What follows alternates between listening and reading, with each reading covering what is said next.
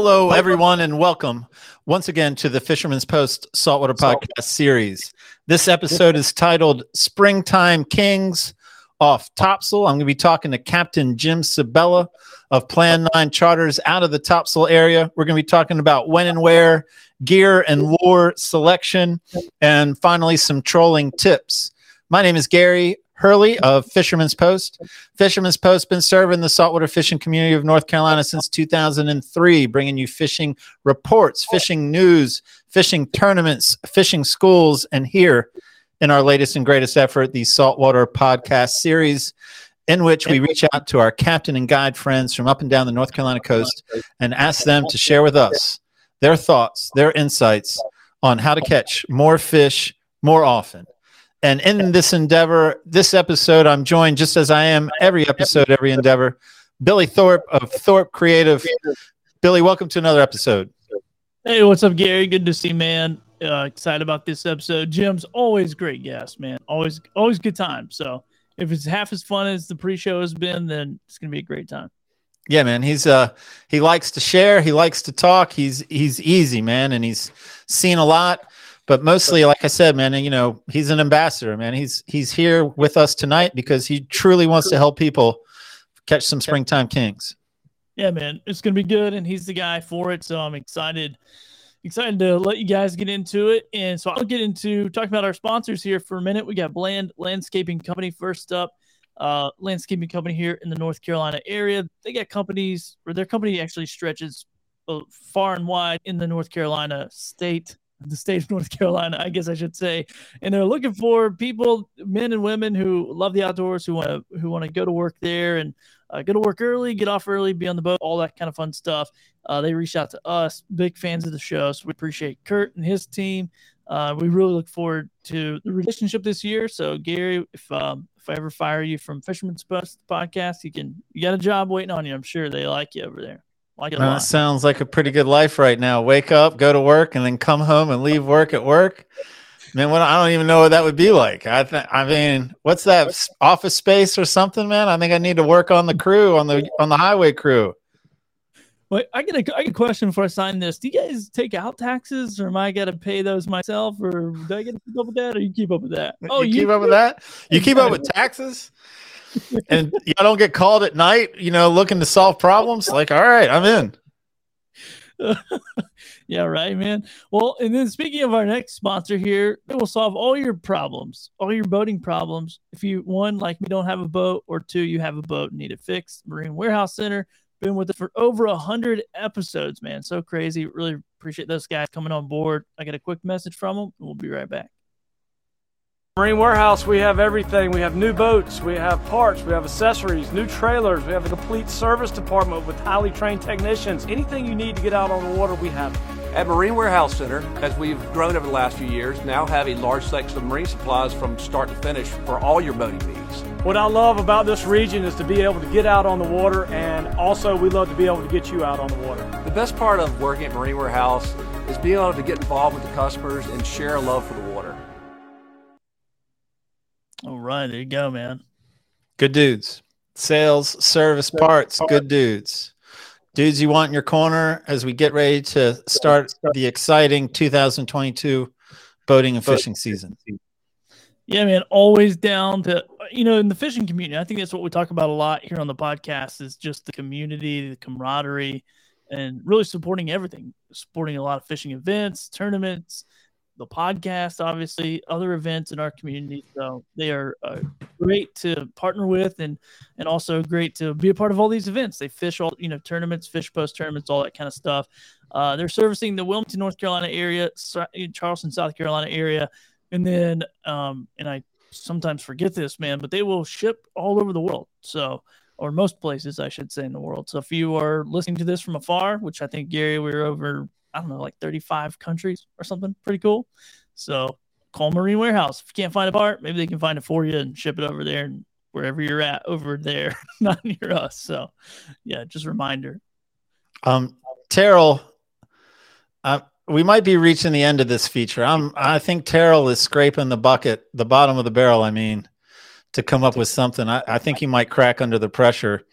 But again, you've been more forgiving than I have been. So maybe you'll enjoy this one too. Are you ready for Terrell's joke, not mine? I'm ready, Gary, for Terrell's joke. Terrell's joke, not mine. What is so fascinating about the iceberg named Bluetooth? Iceberg named Bluetooth. I have no idea. Any ship that goes near it will sink. Sink. Like you sink a Bluetooth, you sink a ship. The best jokes are the ones you have to explain. Everyone knows that. When I think about Bluetooth, I just think about really bad audio connections. That's all I think about. So, well, Bluetooth sync. You see, you sync your device via Bluetooth, and so that's why the joke was funny. Is that the iceberg sinks ships to the bottom of the ocean, but since it's called Bluetooth, we're talking about SYNC. Isn't that the clever? See, again, the best jokes are the one you have to explain. Sorry, Terrell, that was over my head. You got to keep them simple. Because I don't use the word sync. That's like you're a tech guy. I sync my Bluetooth. Like, when's the last time someone said that? Like, connect Bluetooth. I don't sync it. What are you talking about? We need jokes for this country, okay? So anyway. But I do have a picture for this country, so maybe they'll redeem me because I do have a nice picture here. If I can bring it up, here we go. Here's Jody Numph from Wilmington with a 34.8-pound king mackerel caught on a downrigger while slow trolling a cigar minnow near the mouth of the Cape Fear River in the shipping channel. So yeah, that's a good looking fish there, and right there in the shipping channel. So pretty cool. I would not imagine somebody could catch a fish like that there, but I guess so. Yeah, man, it's a hot spot. Kings are close. I think Sabella will talk to us about Kings close, Kings out a little bit. And I think that's one of the beauty of pursuing that species, man, is they can be like Spanish mackerel right off the beach. But then sometimes you got to travel further off. We'll hear what Sabella has to tell us about the habits of springtime kings. And before I go and talk to Sabella, though, again, we're going to continue to plug, at least for a little bit, weekly fishing reports on the fishermanspost.com website. Those are weekly inshore fishing reports. In this first year, we figured that's what we could do well. We didn't want to overbite off a project we couldn't do well. And so if you go to fishermanspost.com, premium content, it is behind a paid wall, and it isn't in print. The newspaper will remain monthly. The newspaper will remain free. But weekly fishing reports in an audio, video delivery format, the whole coverage area. Check it out. I'm excited about it. As I say, Fisherman's Post began back in 2003, weekly with weekly fishing reports. So it feels good to be getting back to a project that merges recent technology with our roots, man. Everything about it feels good. Yeah, man, it's awesome. And Gary, you sent me the lineup of captains that are collaborating with us on this project, and I'm excited, man. I'm excited. A lot of past guests for the podcast, so it's gonna be a good time to continue to have these conversations each week. So it's gonna be good. So if you haven't, better go sign up now. And so our conversation after I finish talking with Sabella is Billy's best takeaway. So following this conversation, where I try to get Sabella to talk, man, sometimes it's hard to get that guy to open up. After that, you and I are going to talk about Billy's best takeaway. Sounds good, man. I'll see you on the other side. All right. My pleasure to introduce longtime friend, longtime Fisherman's Post contributor, schools, reports, everything, all of the above. Welcome to the show. Welcome back to the show. Captain Jim Sabella, Plan 9 Charters out of Topsail. How you doing? I'm doing great, Gary. Thanks for having me back. I really appreciate the opportunity, and I love doing anything that has to do with the Fisherman's Post. Well, man, I am looking forward to this. This is going to be an easy podcast for me. You are an old salt, easy talker, so I'm mostly just going to get out of your way. However, before that happens, as is tradition, there's 2 questions before we get to the main event. Are you ready for question number 1, sir? Ready. Why should we listen to anything you have to say about a king mackerel? I have a lot of experience fishing on the North Carolina coast, mainly for king mackerel. One of the first fish I started fishing for. I've got a long time experience. I've got the gray hair to prove it. You do. We will accept that piece of evidence. And which brings me to question number 2. As it goes, is typically a non-fishing related question that continues here tonight. So Plan 9 Charters, your charter name is based on a science fiction movie. So I went in a science fiction direction for this trivia question. Which of these movies, I'm going to read you 4 movies, which of these movies is in the top 3 science fiction movies of all time, according to Empire Magazine? All right. Which of these 4 is in the top 3 of all time science fiction movies?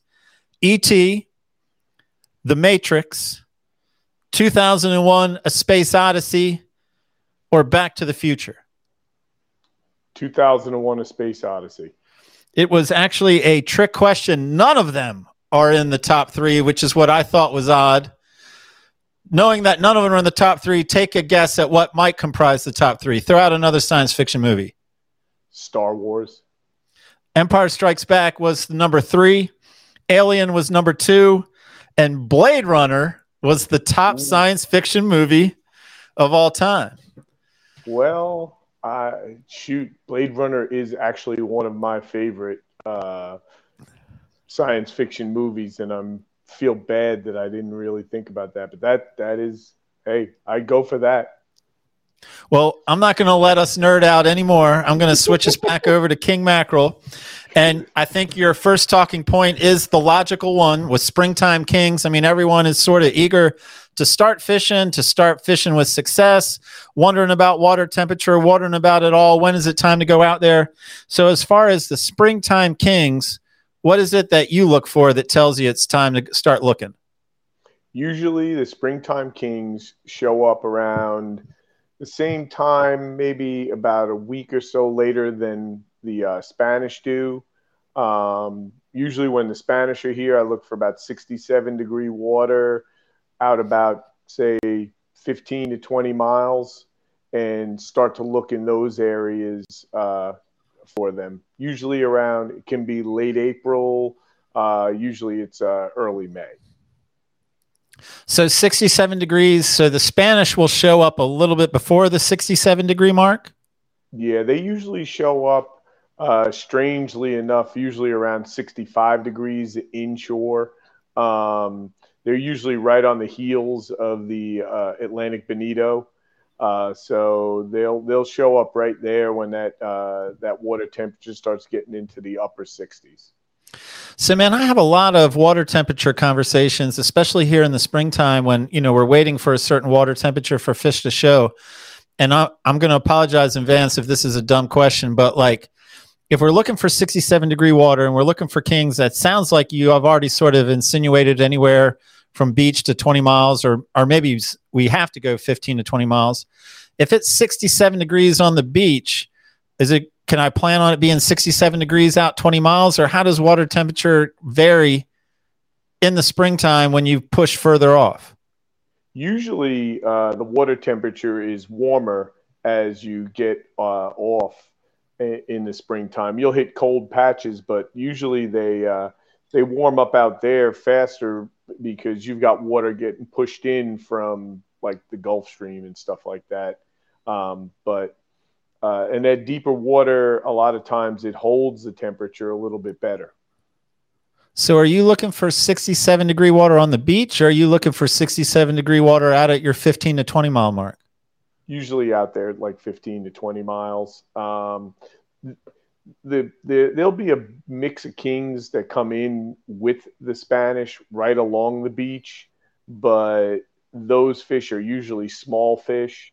The little bit bigger fish, I'm looking out there in that 67-degree water, usually in that 15, 20 mile range.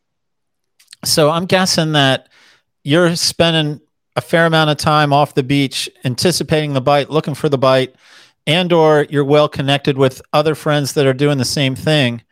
For my recreational angler that isn't spending a lot of time on the water, is actually, hopeful to get out there and isn't as well connected, how are they going to know that it's 67 degrees, 15 to 20 miles off the beach? What's their best resource for looking for that indicator? There's the buoys. There's a few buoys that ILM 1, 2, and 3, which are accessible through like fish weather that'll have water temperature. There's the tower Frying Pan Tower that usually you can find it on. But you can find it on a lot of other websites, Saltwater Central. They'll all have water temperature out there far, because there are some buoys and stuff out there. All right, man. And so before we get to like gear and lure, what I better want to understand is, it's springtime. You've seen something that looks promising on, a buoy recording or word of mouth. And so we are looking at that 67-degree mark. I'm on your boat. I'm heading out of one of the topsail inlets. Like, how do you determine what your plan is, man? Do you have some spots in mind and we're keeping our eyes open on the way there? Or is it really more visual related and you don't have spots in mind? What goes through how do you set the plan for the day? Yes, I have places in mind. It'll be whether it's some ledges, some places I've caught them in the past. A lot of stuff that I have, I know that this is where I've gone in April, May, and caught them. 23 Mile Rock is one of those places that it's from everywhere. Everybody goes there. But there's a lot of other places that have the same features and structures. Like off of Topsail, you have the third set of boxcars. You have some of the ledges, the grouper ledges that you fish out there, the black grouper and places like that. Jesse's Ledge, places like that.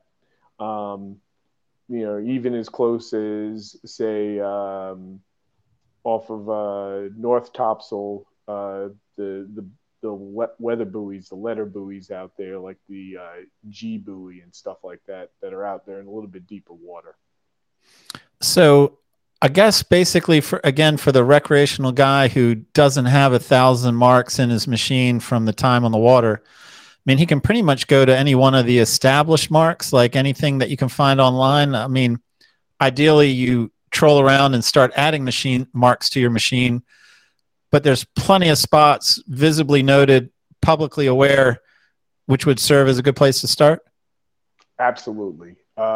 Anything on one of the grease charts.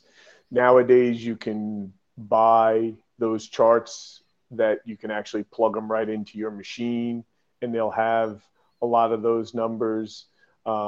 Chip berries, the old grease charts that we've always used out there, those will have plenty of numbers. Look for stuff in the 60 to 80 foot water depth range. Once you get out to about 60 feet of water, which is about 10, 12 miles offshore, start looking for the water temperature on your fish finder. Anybody out there with an offshore boat should have a good working temperature gauge. And when you see that, look for those water temperatures out at those spots. So does it happen in the springtime that you'll have a plan of heading to a certain spot and, other than water temperature, will you see anything that makes you say, wait a second, we're going to stop here. We're not going to go all the way to my original plan. Is there anything other than water temperature that might get you to pull off plane and check an area out? Sure. Good clean water. Like that dark, clean green, like what they call king green. If I start to see big pods of bait on my machine, you're not going to fish in the desert. You want to see that there's food around. Anything. A couple birds hitting the water, just in a spot where usually they're around structure. It's going to be where you want to be keyed in on structure. So, if you see the birds working, stuff like that, definitely, it's worth a stop and make a little bit of a pass through there and at least see if you're starting to see the life that you want to see. And what are the types of bait pods that you'll see that type of year? Like what bait is moving through that you would either see visibly or see on the machine? Usually big big minnows like silver sides. You'll see, some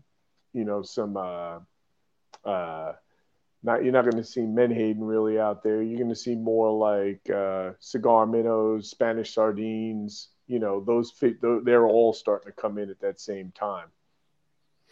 So I'm going to say, this is going to be my segue, since we're not going to see a bunch of menhaden, I'm guessing this isn't the springtime Kings off Topsail isn't a live bait trip. I'm guessing you're pulling some lures, some artificials. So let's use this as our segue into what you like to pull behind the boat once you have an area you have some confidence in. Okay. So once I get out there, and especially in the early season, I like to pull stuff that allows you to pull faster, because you're not going to be able to slow down. The fish are going to be scattered. They're not going to be in one area. So of course, like the good old standard, this is a number 8 planer. I usually fish a couple of rods with planers. This is a number 8. I'll go up as big as the number 12 planer, just something to get down, because you might not be seeing 67 on the top, but down below you might mark a thermocline where you have a temperature change down below. Behind these, I'm going to be pulling drone spoons. These are the good old reliable king lures. Usually I'll pull those on some heavy gear. Something like this is a 6.0, this is a 4.0 with 80-pound braid, and this is on a pretty stiff rod. That's what I'll be using with the planers. And then up top with light tackle, I'll be pulling Yazuri deep divers. These will get down around 12, 15 feet. Anything with a big lip, something shiny. Kings are definitely reaction strike fish. Even stuff like stretch 20s. These right here, you can pull these up 4 to 6 knots, which is what I'm going to be pulling all this stuff at in the early season when I'm looking in those types of places. Okay, so I definitely had some follow-up questions, and you've already answered one. Was 4 to 6 knots is sort of your target speed there in the springtime? Yes. And you say in large part that's because the fish aren't schooled, the fish are scattered, so it helps to cover water to try to find fish more in the springtime than other times of the year? Yes. So, I mean, you're going to be when you start trolling in this area, you've seen something, or you're going to an area where you've heard reports.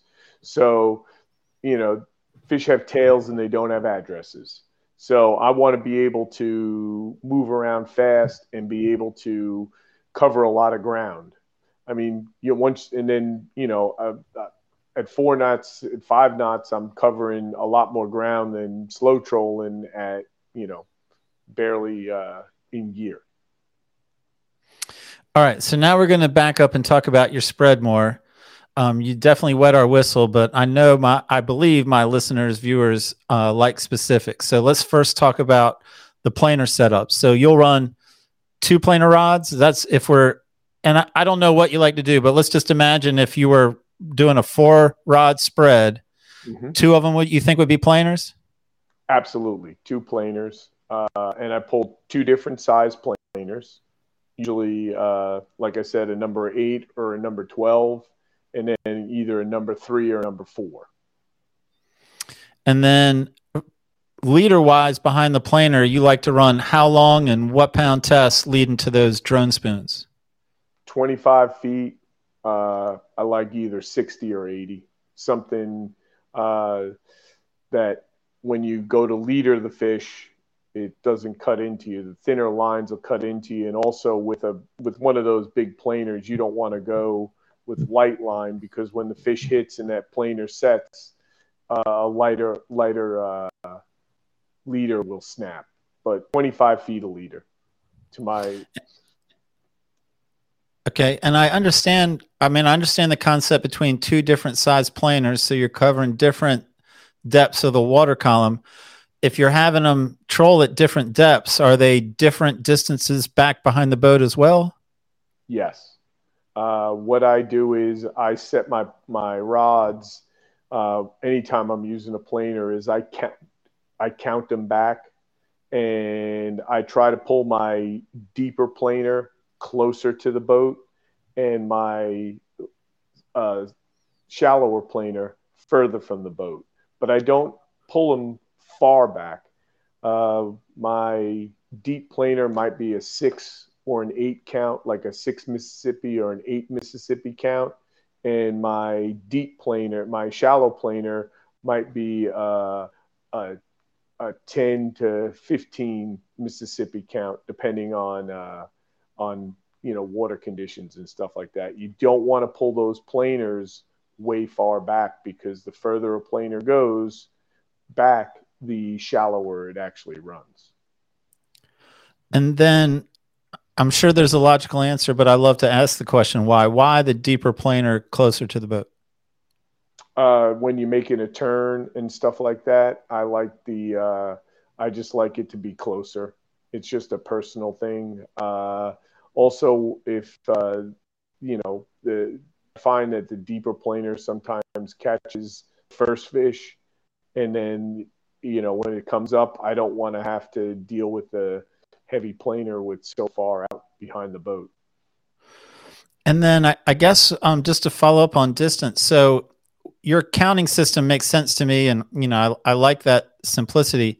So the way you have it, though, is it like the deeper planer is closer, and then the lure is like 25 feet off the deeper planer. So is the second planer actually in the water behind the lure of the first planer? Is that how that count system works, or is it pretty close? It's usually far enough away that it's not going to come in contact with it. That's just it's going to be. Remember that one planer is going to be down, like, say, 30 feet, where the other planer is only going to be down about 25 feet, 20 feet. So you're not going to have to worry so much about where the lure is in relation to the planer. And then about drone spoons, like everything, there's so many different colors, different sizes that you can purchase. It can be overwhelming looking at a tackle aisle. Like, I think you held up 2 different colors. Do you have much preference when it comes to color? Does color matter? And then how are you on figuring out what size drone spoon to start the season with? It's generally for kings. I'm trolling the 3.5. That's the size this is. This is a 3.5 drone spoon. If you can see it on the back there. There we go. I like this color green. Also, I like red with the silver, pink with the silver. Some days, I like white, but I seem to catch more on the silvers. All right, so now we're going to go to our follow-up questions on the deep divers. So they're going to be out beyond the planers. Right. And I guess the same question about size and color when we're talking about deep divers. So this one's pretty beat up, but this is what they call the clown color, which is a really popular color. Good old red and white. That's always a popular color. Pink, purple. I'll pull different colors. Like, I like a purple plug in the morning, and then as the sun comes up, I might change it out to like a red and a white or a pink.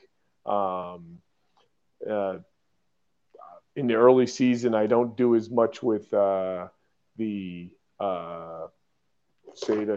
like a chartreuse type plug. They tend to work a little bit better when it gets warmer, I find. But those are the ones. And Yuzuri makes 3 different sizes, and I like either pulling the medium size one or the big one. for the kings.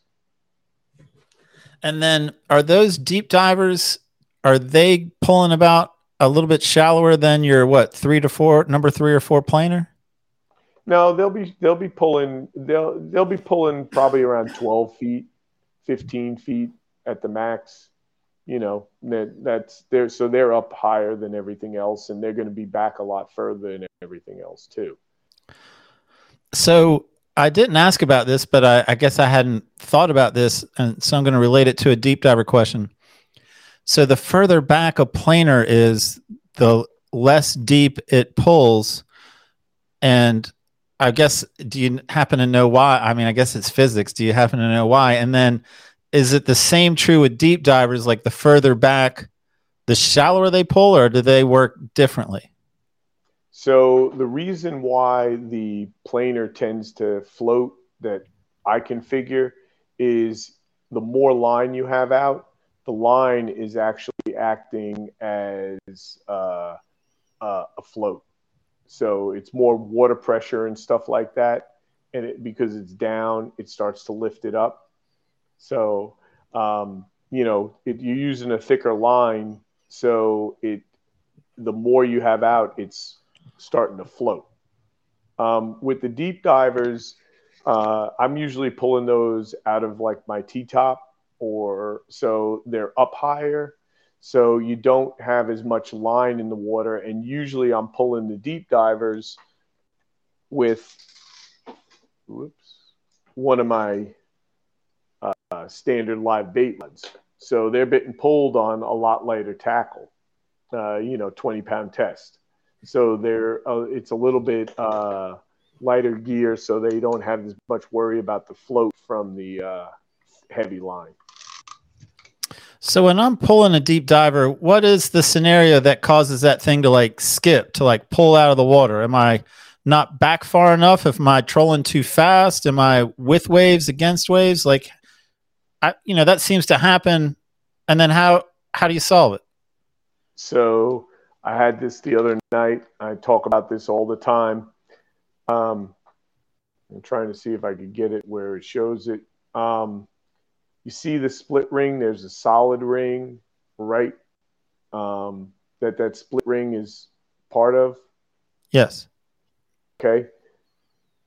That solid ring, if the plug has a tendency to skip out to one side or the other, you have to take needle nose pliers and just impart just a little bit of pressure on that solid ring, the fixed ring, opposite the way that it skips out of the water. Okay. There we go. So it's that simple. So it's not my speed or even how far back I have it. It's just something has happened to the solid ring that just needs a little correction. Yes.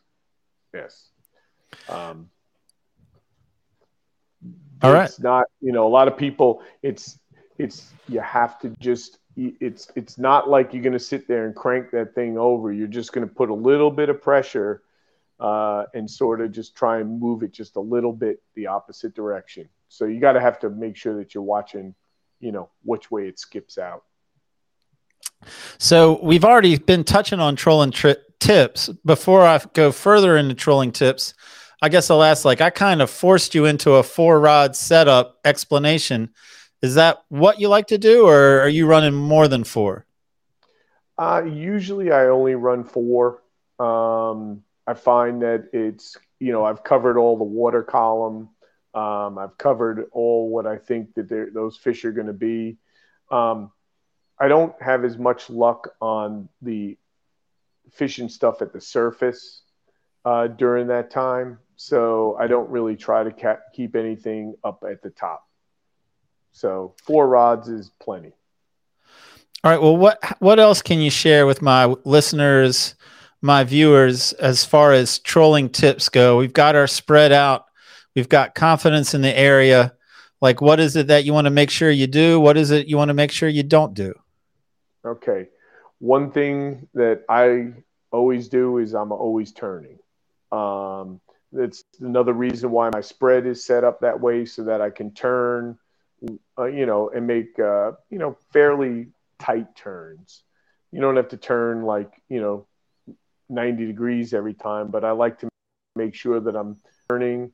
I like to go and make sure that I've tried fishing upwind, downwind, cross current. I want to make sure that I try every direction that I can. So basically, if you want to think of it as north, south, east, and west, troll north, troll south, troll east, troll west. Some people troll what they call a box pattern. They'll troll for, a minute one direction, turn, troll a minute another direction, turn, troll a minute another direction, turn, troll a minute another direction.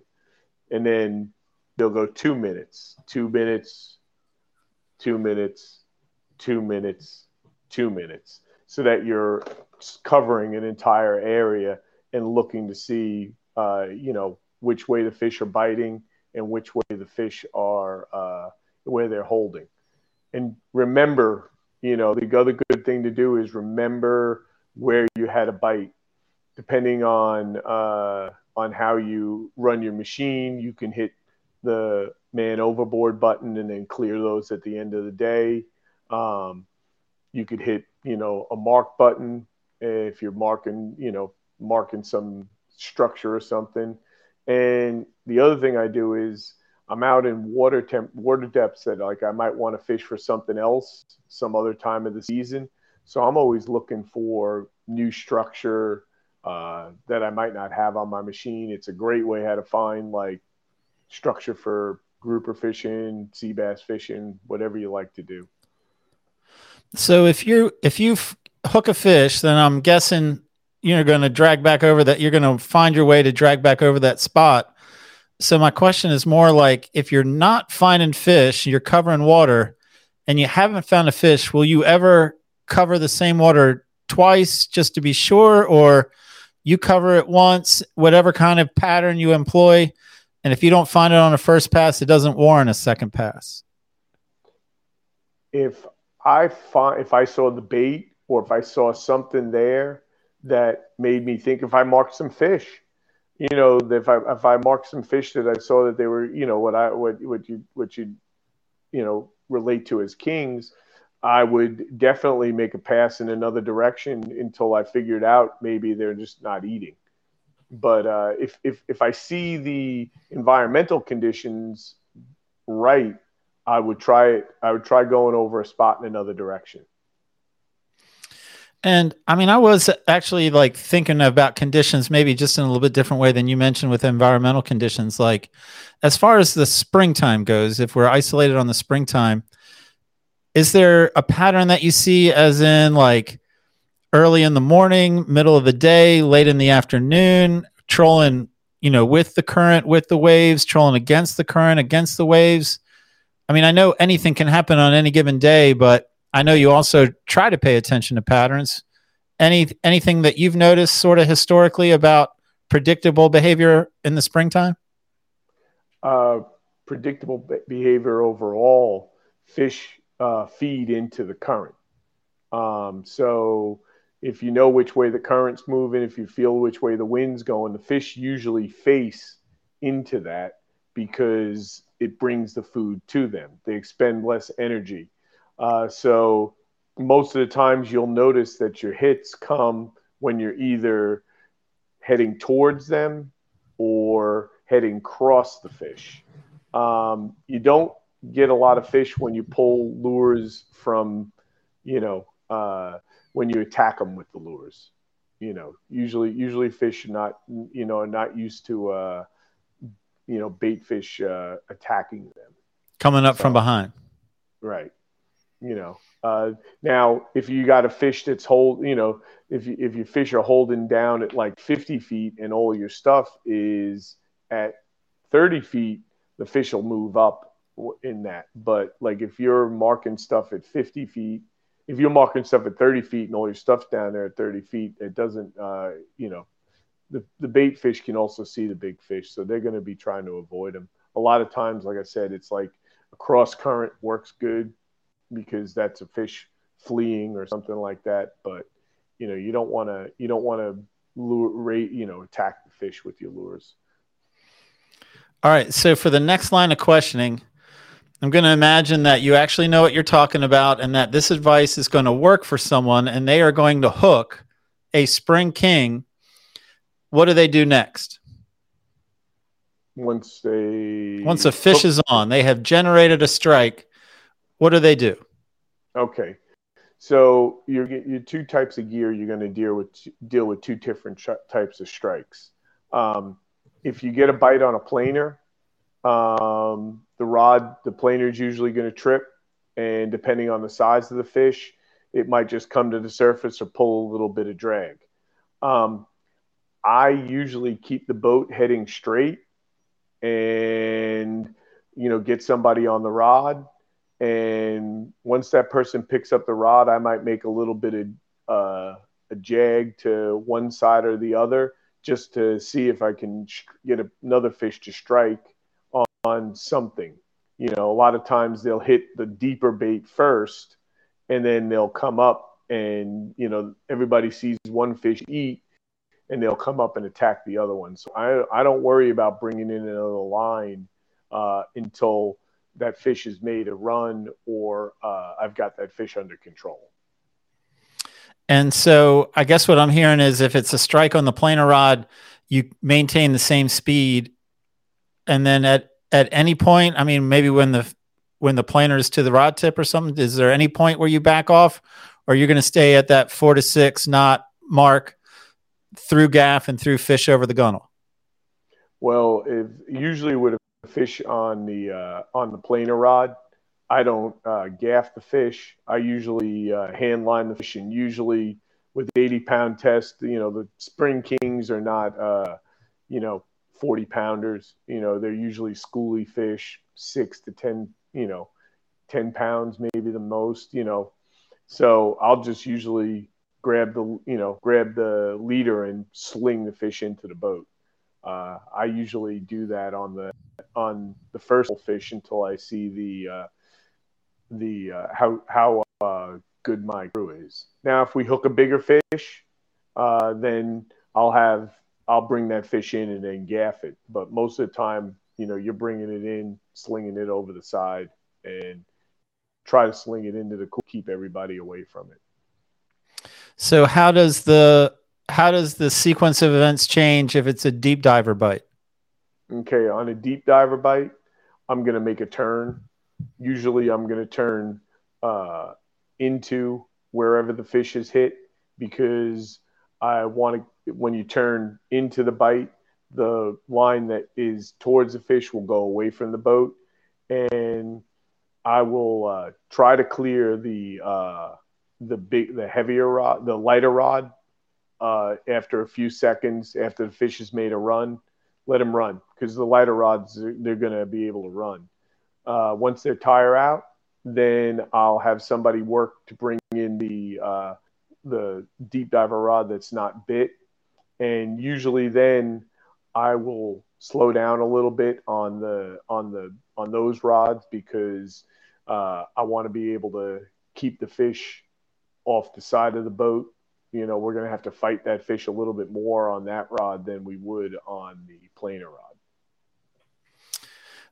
That's good, man. So I guess we're at the point where I say, I think we've covered it all, but like if someone is excited to give this a try, they just want to get the boat offshore, they want to get the trolling spread out, and of course they'd like to hook some fish while they're getting ready for a season.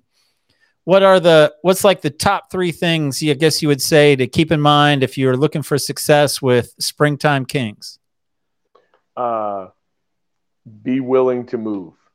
If you're not getting the bites, if you're not seeing what you want to see, move.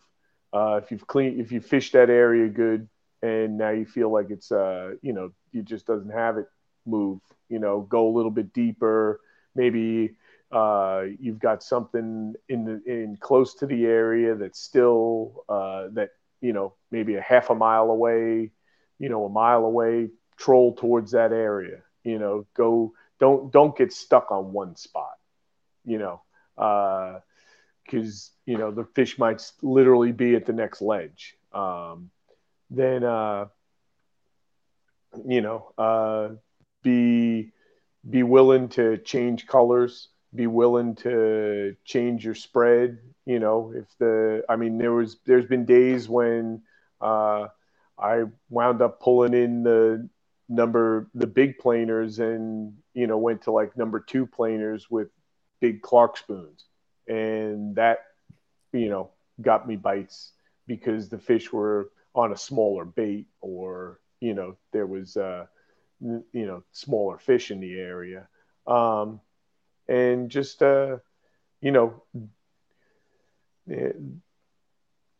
you can find a lot of places at this time of the year, and sometimes it just takes you to go get out of your comfort zone. You might have caught them at 23 Mile Rock every year for the past 10 years, and this year they're not at 23 Mile Rock, so you might find yourself a new honey hole. Just go off and look on your chart, put in a number, go to that number, looking for the same water depth, if you know where the temperature is, same thing, just look for that type of stuff. All right, and then this is going to, I promise, be my last question. You're almost through this podcast. The last question would be, we've been talking about springtime kings. So, quickly, because we're not looking to start another podcast, if we are transitioning into summer kings, like how do the king behavior change in the summer, or how does targeting this fishery change in the summer? And I promise I'm just looking for a quick answer. I'm not looking for you to start another podcast. Usually in the summertime, the fish are established in a spot, and they're going to be in that area, in that water depth. And so you're going to be able to change to dead bait or live bait fishing. All right. That is a succinct answer. I am through my questions. Captain Jim Sabella, Plan 9 Charters out of the Topsail area. Always a good time talking to you. And thank you once again for sharing your insight, sharing your knowledge on how to catch more fish more often. Thank you, Gary. I appreciate the opportunity, as always. And then go look at Blade Runner, man. How long has it been since you've seen Blade Runner? Ooh, probably about 10 years. All right, you're due. That's your homework. That's my homework for you. You've given me and Billy homework. I just gave you homework. Okay, I will. I mean, maybe I get a few hours tomorrow night. I mean, watch it on my phone. All right, man. Well, have a good time, Sabella. I'm already looking forward to next time. Thank you, Gary. I appreciate it. Yeah, man. Billy Thorpe, when was the last time you saw Blade Runner? I don't know, man. Long time. Me too. I couldn't guess either. Might have to go hang out with Jim and sit near his phone and watch it. Yeah, I think in a while. I would like to go king fishing with Jim, but I think watching a science fiction movie with him might be just as entertaining. Yeah. I mean, Plan 9 Charters is a science fiction movie. Plan 9 is. So I'm guessing it's a pretty good nerd out scene watching a science fiction movie with him. I'm guessing. Yeah, or best of both worlds, Gary. You get on his boat, he does all the work, you watch the phone, he hooks a fish, and then you pause it, you reel it in, and then you continue. I'm watching Blade Runner on my phone while he's trolling around looking for a king. Yeah. And when we hook one, I can say, oh, this is a good part of the movie. You go ahead and catch that one. Exactly. And actually, it's not his phone because you don't. It's not your phone. It's his phone because you don't want to use your data. So yeah, that makes sense. I like this. I like this plan. I just thought of a theme for my fishing trips in 2022. Watch me watch this movie while you catch all the fish. Just tap me on the shoulder when we really have a bite, not when we think we have a bite. Just tap me on the shoulder when we have a bite. Just tap me on the shoulder when you're ready for me to hold it for the picture. Oh, you do. What's your best takeaway? Man, I get a couple of them, but one thing I think you said that, and this is in a lot of, I'm not going to say all fishing because I haven't fished for all species, but a lot of species of fish that I have fished for is that they face into the current and the food brings it to them. So it's like find the current, figure out which way it's going, and fish against it. Don't fish with it. So I thought that was just like a good reminder for some people. And then I'm often confused when I'm offshore. I'm like, this is a huge ocean. Like, how in the heck do you navigate and think of, where do you troll? Where do you go? And so I think the square pattern, like the 1 minute round each way, 2 minute round each way, 3 minute round. I'm like, okay, that's a pretty good mental, like, at least I'm doing something. I just don't feel like I'm out here in the middle of the ocean with no agenda, so it gives me a little plan. So I always think about that. I'm like, man, how do these guys find this stuff? But anyway, so yeah, there you go. I'm just solid. My real lack of knowledge when it comes to offshore fishing or near shore. Billy, this is your year. Something tells me this is your year to become more familiar. I'm just going to go get a boat from Marine Warehouse Center, get my captain's license, and call myself a guide. It worked for podcasting. I wasn't a podcaster. People believe we're podcasters. Why couldn't they believe you're a charter captain? Joke's on you guys. No. Yeah, right. Oh, Billy's charters. Here we go. No, I'm just messing. But yeah, man, great episode. Learned a lot. I'm not very versed in any of that kind of fishing, so it's all knowledge to me. But that was a couple of things I thought, okay, maybe someone in my position, you could take that away and do something with it. So, and you should buy a boat from Marine Warehouse Center, man. We are ecstatic to continue that relationship. Proud of that relationship, actually. And 100 episodes they've been with us. Remind me, what did we get them as a gift for the 100th episode? I forget what we bought them. Class X. We're a couple of Class X. Yeah, right. I mean, you're in Puerto Rico. It's on me for not going by with a present. It's on me. So I'm clowning myself more than I'm clowning you. Yeah, we're getting Terrell a joke writing workshop. I'm sure there's some of those we can, or maybe that guy's horrible. Stages. We'll book him on a couple comedy stages. He's horrible. Terrell. Gee, dude, you're ruining our show. No, actually. And then Bland Landscape. I'm gonna plug Bland Landscape. And again, the springtime's coming. Do you want to be doing yard work or do you want to be on the boat? Call Bland Landscaping. And if you're not happy with your employer, if you're not happy with what you feel like isn't a career, it's more of a job, then talk to Bland Landscaping about careers, not just jobs. That's right. I'm calling you, Kurt. I got you, man. Gary's over here making me work hard on this podcast for peanuts. I'm coming over.